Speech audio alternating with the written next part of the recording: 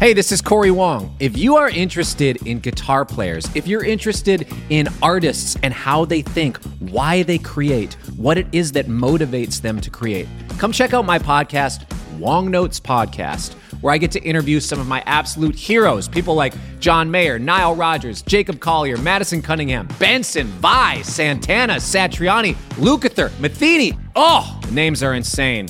Icons of the guitar, icons of artistry and creativity. I absolutely love sitting down with these musicians and getting to ask them about their creative process and get into the details of why they do what they do.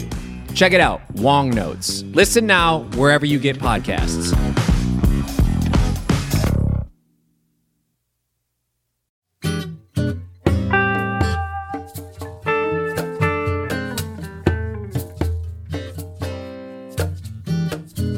Hey everybody, welcome to another week of Chasing Frets. This week my co-host is Andy Ellis. How are you, man? I am doing well. Given the circumstances, we're all hanging in and we're doing well. That's right. We are alive and mostly well, as they allude to, are alive and well enough, I should say, which kind of ties into our guest this week, which is a bit out of left field for some people might think. And we have Jeff Daniels, the actor, as our guest this week. Actor and very deep guitar player, songwriter. Yes, yeah, it was. It's definitely not a passing hobby with him. His guitar roots go really deep, and he is a really fine fingerstyle player. Yeah. Rock solid. And this new album is basically him setting up in his studio with a handful of nice guitars and playing some songs. Right from the heart. Yep. Yeah. So he's going to be our guest this week, and today's episode we really dive into his background as a guitarist, his early years growing up in Michigan, and we dive into some of his early guitar influences, which were really kind of in a way, kind of surprising to me. I know the Doc Watson thing kind of came out of left field a bit, but not surprisingly, most of his influences were just really fine songwriters, singer-songwriters. Right. You can hit us up at chasingfrets@premierguitar.com. So let's dive right into our first episode here with Jeff Daniels. Today's episode of Chasing Frets is brought to you by the new Taylor GT. The GT is the latest acoustic guitar innovation from Taylor. It features a reduced scale body shape made with all solid tone woods. With its accessible feel and punchy tone, the GT offers an exciting playing experience for any guitarist. For more information, visit TaylorGuitars.com. Jeff, thank you so much for joining us this week, man. Oh, I'm glad to be here. One of the topics today is I wanted to really kind of dig into your backstory as a guitarist. And knowing you grew up in Michigan, and both Andy and I have spent some time with your latest record, there's some influences that immediately jump out to me. And a lot of them kind of come from the country and folk side. So when you were growing up as a kid and starting to discover the guitar, who are some of the players that really grabbed your ear and inspired you to pick up the guitar? The first one was Arlo. I saw Arlo Guthrie at the Masonic Temple in Detroit. I was still in high school. My parents, I had to drive me there. I know, because I didn't have a driver's license yet. And there he was with an acoustic guitar. He had a band, but it was an acoustic guitar. And Alice's restaurant was the rage. That locked in. Stevie. And then I loved Arlo Guthrie's City of New Orleans. Found out it was written by Stevie Goodman. Chased that. And that led me to Prine. And I had come off Elton John and Bernie Taupin. They were kind of a big deal for me early on. And it really was that nobody sounded like those guys. And like Tumbleweed Connection was an album, and the writing on that just, even at a young age, I noticed that and stayed in love with it over time. So all those guys. And then as I got to New York, and then a friend introduced me to Doc Watson. And that was what is that? And then Doc Watson was at the Bottom Line in New York City in late 70s with Merle and T. Michael Coleman. Just the trio. And so I went over there to see this guy that I bought some of his albums, and he's blind. Are you kidding me? And so, and just the three of them were, and they didn't need a band, and they didn't need amplifiers, and then soon after that, Stevie Goodman came through, and I saw Stevie at the Bottom Line, just an acoustic guitar, and the place was packed. It was rocking. He was funny. He could play, and he could write. And that led me to everybody after him was Stevie Goodman, seeing him at the Bottom Line. I think that whatever that is, I want to shoot for that. Did he convert you into being a Cubs fan? No, but I completely stole from him his last dying Cub fans request, I believe. I have my own lifelong Tiger fan blues that I have played out, and I have rewritten it 15 times because we, keep finding new ways to be horrible. So yeah, but a straight rip off of Stevie. Yeah, there's a Steve Goodman story that has to do with the city of New Orleans and Arlo Guthrie. And Jeff, you may know this story, but some of our listeners may not. So I'm going to try to tell it really quickly. The one at the bar? Yes. Isn't that a good one? Yeah, it's great. It's. I give Arlo credit. He could have blew him off. So Arlo, just the way I've heard the story is Arlo finished his set and he was, about to split, and he was approached by Stevie Goodman, who said, I'm a songwriter. And I'm sure Arlo rolled his eyes, yeah. And could I play you a song? And he said, I tell you what, says Arlo, you buy me a beer and you have as long as it takes me to drink this beer to play the song. And it was City of New Orleans. And by the time Arlo finished his beer, he said, I'm cutting that, That's a great story. That's a pretty cool story. And I think it's probably true, Oh, absolutely. I think Arlo's told it on stage. I mean, that's his version of it too. Yeah, absolutely. And look what if your way to Stevie Goodman is through that song that Arlo does on the piano, look what you find when you get to Stevie Goodman. Yeah. That's what happened to me. A lot of these early influences you named are really known as songwriters first. Although they're all fine guitar players. Then we get to Doc Watson, who is a barn burner of a bluegrass flat picker, and was kind of and fingerstyle too. Fingerstyle. So, was there a point when he does fingerstyle, he was slumming.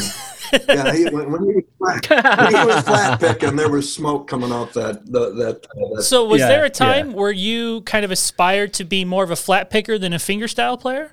Yeah, I remember being able to flat pick and being able to do some of those G runs, and on my to-do list, which I still haven't done, is Black Mountain Rag, I think is the name of the song. Just some fancy acoustic guitar. See if I could learn that, but I still haven't done that.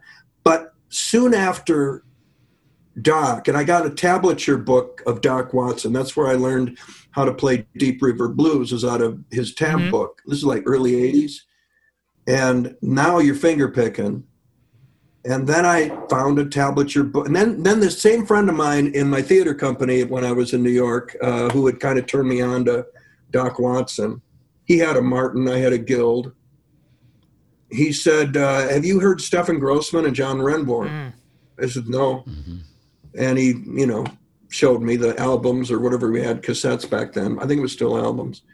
And I'm going, what's that? And then you go to get tablature books from Stephen Grossman. Now you're into the country blues. Now you're into the 145s and now the acoustic guitar got fun. Oh, yeah. Now I wasn't trying to be James Taylor or John Denver or Dan Fogelberg, whatever was back then in the 70s. Now I'm looking at who is Robert Johnson and what's Son House? What's that? Charlie Patton, Lonnie Johnson, guys like that. Now you're kind of deep diving into that. And so, while at the same time writing, Stevie Goodman influenced John Prine, Lyle Lovett comes along, John Hyatt comes along. Christine Lavin, I saw her at the Arc in the late 80s, at the Arc in Ann Arbor. And I think Pat Donahue opened for her. Pat was the guy. I keep going back to Pat Donahue. I'm still going through some of those DVDs. Man. You know, but great players like that. Kelly Joe Phelps was another one. And then Keb Mo. I got to meet Keb again at the Arc, celebrity my way backstage, and we've been good friends ever since. Yeah, he taught me some stuff. It's just great, So I've been fortunate. There's a picture. Tell me, there's a picture in the liner notes of your latest album. You're laying on a couch and you're writing something. And when I'm looking at that picture, I'm looking in the background of like what's going on. Because I could tell it's like a very guitar-centric nook you got there. And if I'm not mistaken, on the wall is a picture of you and Keb. Yeah. Is that true? Okay. Yeah. Wow. Yeah, he came to Michigan. We shot a video for something he was trying to put together in Nashville where he goes and meets with other artists, songwriters, whatever, and then you play together with them at the end. And so he came up to Michigan, and we came in. I was in our studio, and we kind of wrote a song together and did it, and that was fun. I enjoyed it. He was. I got to see him in California when I was doing Good Night and Good Luck, the Clooney movie, and he had said after I'd met him at the Arc, he goes, "Why don't you just come by California? I'll teach you some stuff." Great, would love it. And he was the first guy to take me and go, okay, first of all, slow down.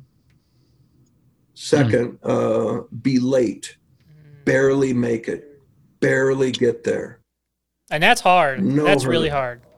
Oh, it's really hard, especially if you go into a break and you're just by yourself, acoustic, to hang on to that beat. He really emphasized practicing to a metronome because you think your foot isn't speeding up, but it is. And that's okay. Everybody does it. Bluegrass, they kind of encourage it. They're always on. It's in the bluegrass. It seems like you kind of want to be on that front edge. You're almost like surfing on that front edge, but with all these like blues players you talk about, it's like 180 degrees. You just barely want to be inside that beat, Yeah, I mean, learn how to get behind the beat. So, but it was, and the simplicity and the elegance of the way Keb plays, was and I keep dropping it, but these are all guys that I have played with or been around who would say something, and as an acoustic guitar player, you just grab it. I was doing something with a whole bunch of artists one night here in Michigan in front of a packed house, and Josh White Jr. was on the bill. And I remember we were doing some version of One More for My Baby, One More for the Road, that one. He had a great version of that, so I was just kind of playing along and filling behind him.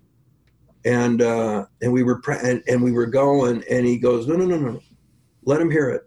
Let him hear it. And it was just like a couple of acoustic notes before you go back into the one. And it was like, let him hear it. Let him hear it.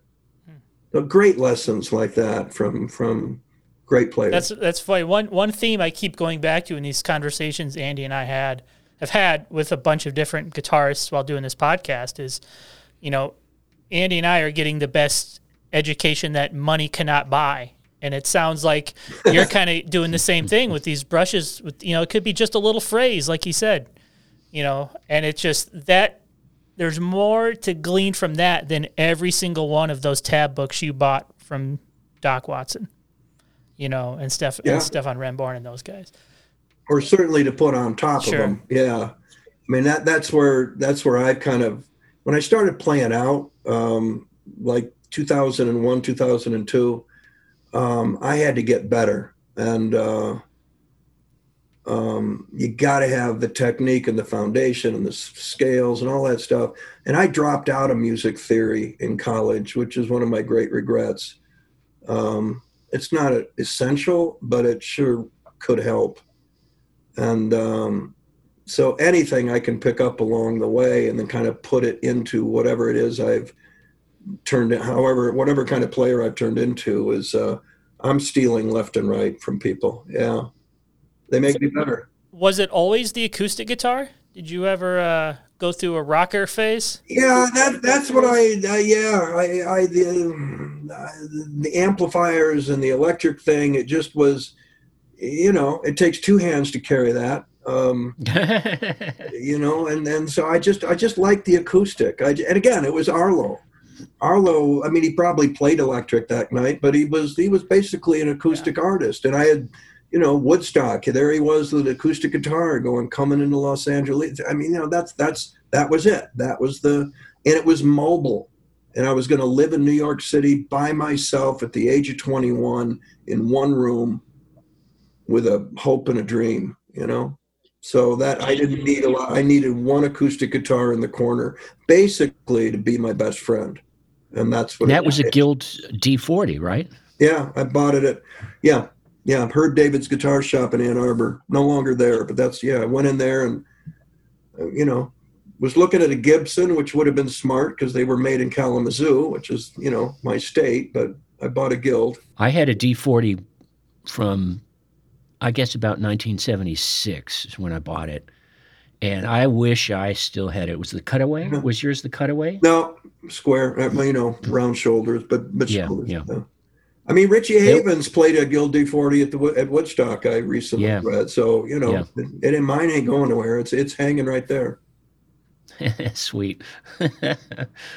Yeah, I guess I've seen some videos of you playing, and I believe you use finger picks. Am I? do? Yeah. Yeah, and so to me, I'm older than you are, Jeff. So I've observed the different changes of equipment, technique in the acoustic guitar world, and the finger picks. When I came up through the folk boom of the sort of mid '60s onward, anyone who played flat top played with thumb and index and middle finger picks. I mean, that was the in the folky thing. Yeah. So when I see that, and that's really not happening today. I mean, most of the finger picks that I see on people's right hand have to do with dobro players, because they're playing bluegrass that way. And a lot of the finger style guitarists today are into, body percussion and tapping and different things like that. Yeah. But when I see the finger picks, it just says to me, it's a certain era of not only the sound, but also who you were listening to. Mississippi John Hurt, Reverend Gary Davis, you know. If you weren't, I'll bet your first teachers were. Stevie Goodman was listening to Reverend Gary Davis. And Bert Jansch, from England, with Pentangle. Bert, Stefan loves Bert. Yeah. Oh, geez. Yeah, when I started diving into the Delta, you find there's Son House with these big, bright national picks on his fingers and a thumb pick. And that was kind of why I went to them initially. That was the main reason, because they did. And they could get a consistency of the sound, especially if you were biting into the blues with the right hand. And I liked that. I couldn't get that kind of.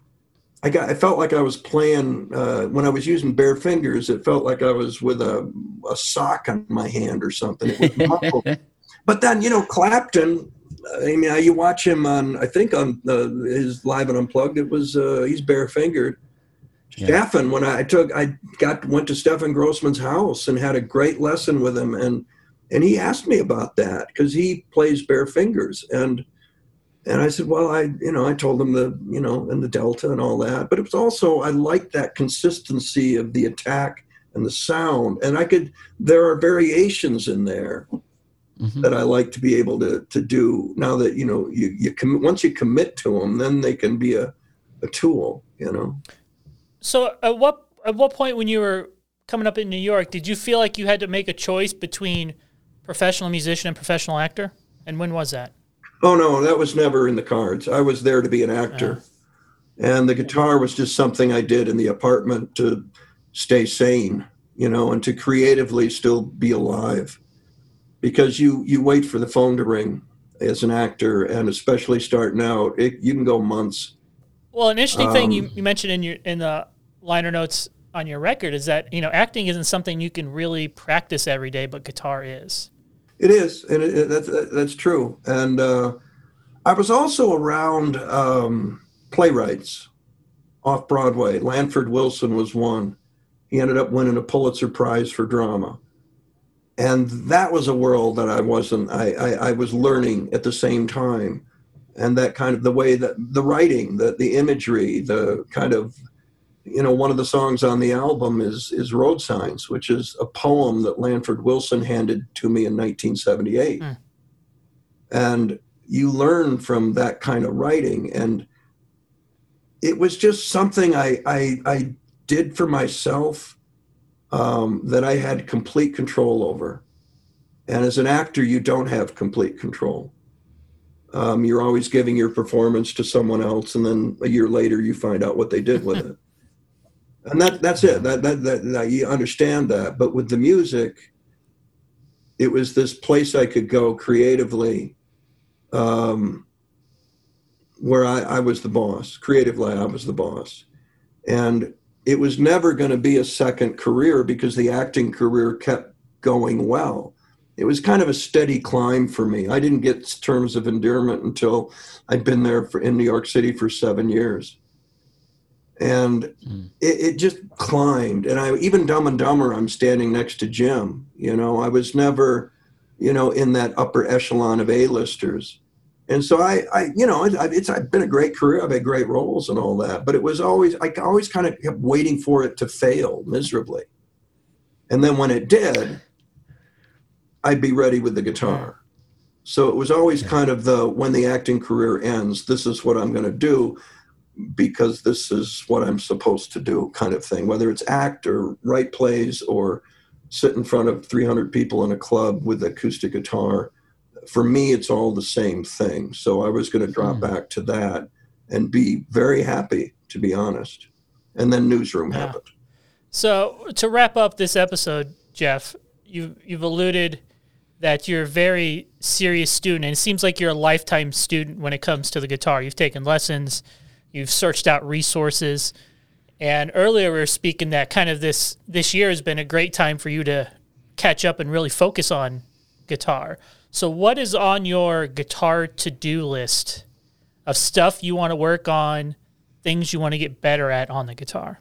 Tone. I want to make sure the tone where you play the guitar, you don't just, it's that constant battle, and you don't always hit it, but it's the same thing as acting on a stage 8 times a week, is you want to be able to dance on top of it. So that you've done the work on the technique, you've done the work so that the tone is there, the tempo is right, the picking is right. It's complicated. Guitar players are going to have to pay attention to it because you've worked on it. And now the words you've written, you can not only recite in order, but you can perform. You can make come alive. That is a dance that happens every time, whether I'm doing a live stream or playing a club. It's trying to get on top of it so you can dance on it. And when you do, and everybody who plays out knows, that's when it's gold. Same thing with being on Broadway. It's when it's happening tonight and you're on it, and then you come off stage and the actors go, boy, you were really on it tonight. It's just the kind of the stars align and all of that comes together. And you're always shooting for it. But that's what I'll be working on, is continuing to try to find that place where I get to dance on top of it in whatever I do. And Black Mountain Rag. And Black Mountain Rag, yeah. That could take a while. All right. Well, thank you so much, Jeff, for hanging with us today. Jeff's going to be our guest all week.